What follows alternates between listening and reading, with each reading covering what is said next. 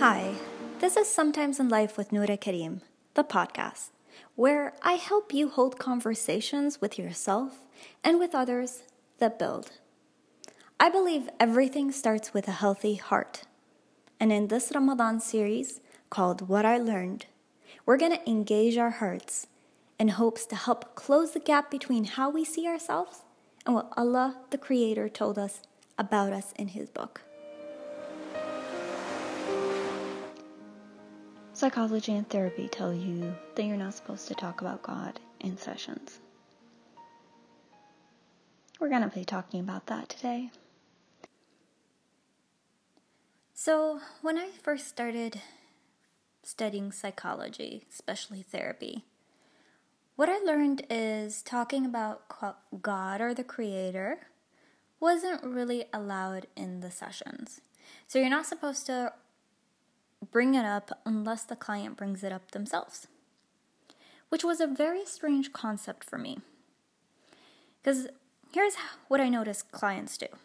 There's either a client that talks about it directly, and they might bring it up from a point of anger, sadness, frustration, or even just curiosity, or they bring it up because it's an important part of their life. And then there's the other extreme, where they put the whole concept of a creator or God in a box, they cover it up, package it up, and put it on a side, as if it doesn't exist. Both ways, the need to talk about the Creator exists. It's there. What I learned is that the more I got to know myself, the more I got to know the Creator. And the more I got to know the Creator, the more I got to know myself. You see, you can't find answers to either of them without having questions about the other.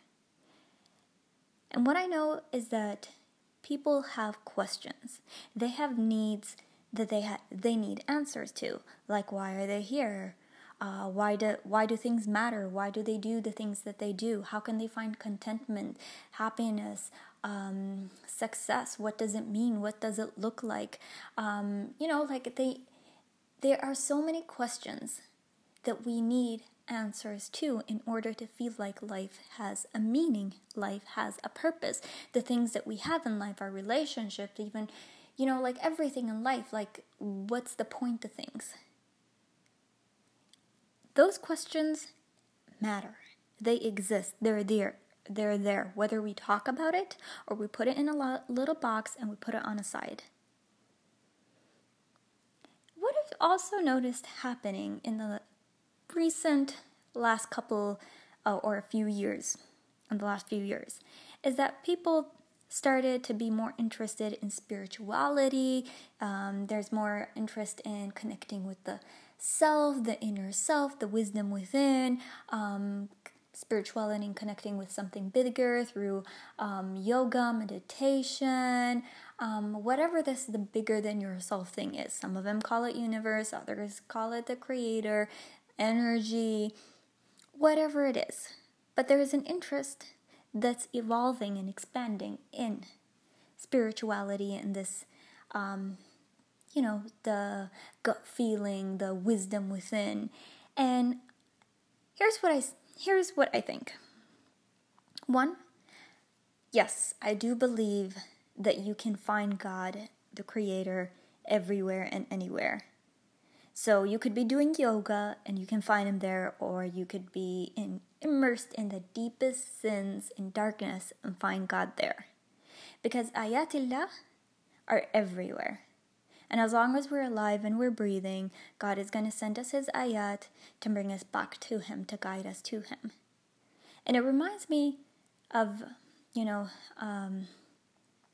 even when we're in sin, okay, let's talk about that. If we're in sin, there's still ayatillah that are talking to us. Hadi nafs al-lawama, it's still there. And it pings us and it triggers us until we listen to it, or we don't. But it's there as long as we're alive. And, so that's one. So yes, I believe you can find God everywhere. But then the second thing is, okay, إذا أخذنا الآية نور على نور, which means there's two types of light in this world. There's the light within us, and then there's light outside of us. نور على نور. So the light within us, this is the ruh, the spirit within us, that was in God's presence. And we'll talk about that in the ayah that mentions it a little bit later within this series of what I learned. But I want to say is that, yes, okay, so there's light within us, and this is the gut instinct, this is the nafs al-lawama, this is what tells us, okay, we're doing something right or we're doing something wrong, the gut feeling. This exists, and it's there, and God put it within all of us, Muslims and not Muslims. We all have this nur. But what we also need is nur min barra, nur from the outside as well, and that would be the guidance, God's words, and that's His words, His revelation, His Quran.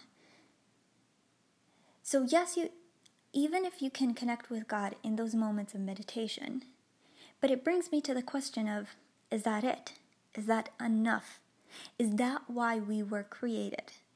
Because it reminds me of the concept of iman bil rububiyyah wal uluhiyyah. Okay, so you can accept or know and connect with God on He's the creator, I connect with something bigger than me, I feel it, I can feel my gut instinct. But that's not enough. There's iman with al-uluhiyyah hadi. The structuring your life and your choices and decisions based on what God told us to do and what not to do. And it's not always easy, I'm going to be honest. Structuring our life, making our choices and decisions based on, not on our whimsies and fancies and what we want to do, but based on what God said we should do, ain't always easy. Sometimes it's actually really hard, and it goes against what we want and what we think we need. But isn't that the real test? Do you trust Him enough to live according to what He said we should live by? And isn't that why there's an afterlife for the people that actually trusted Him enough to live their life based on that? وَمَا خَلَقْنَا الْإِنسَ وَالْجِنَّ إِلَّا لِيَعْبُدُونَ. So it's more than just knowing He exists and feeling it or connecting with it once in a while. It's letting Him guide our life. The people that have courage to do that do deserve heaven, because it does get challenging, and with every stage of life, there's another challenge of what you're going to let go and how you're going to trust Him to guide you.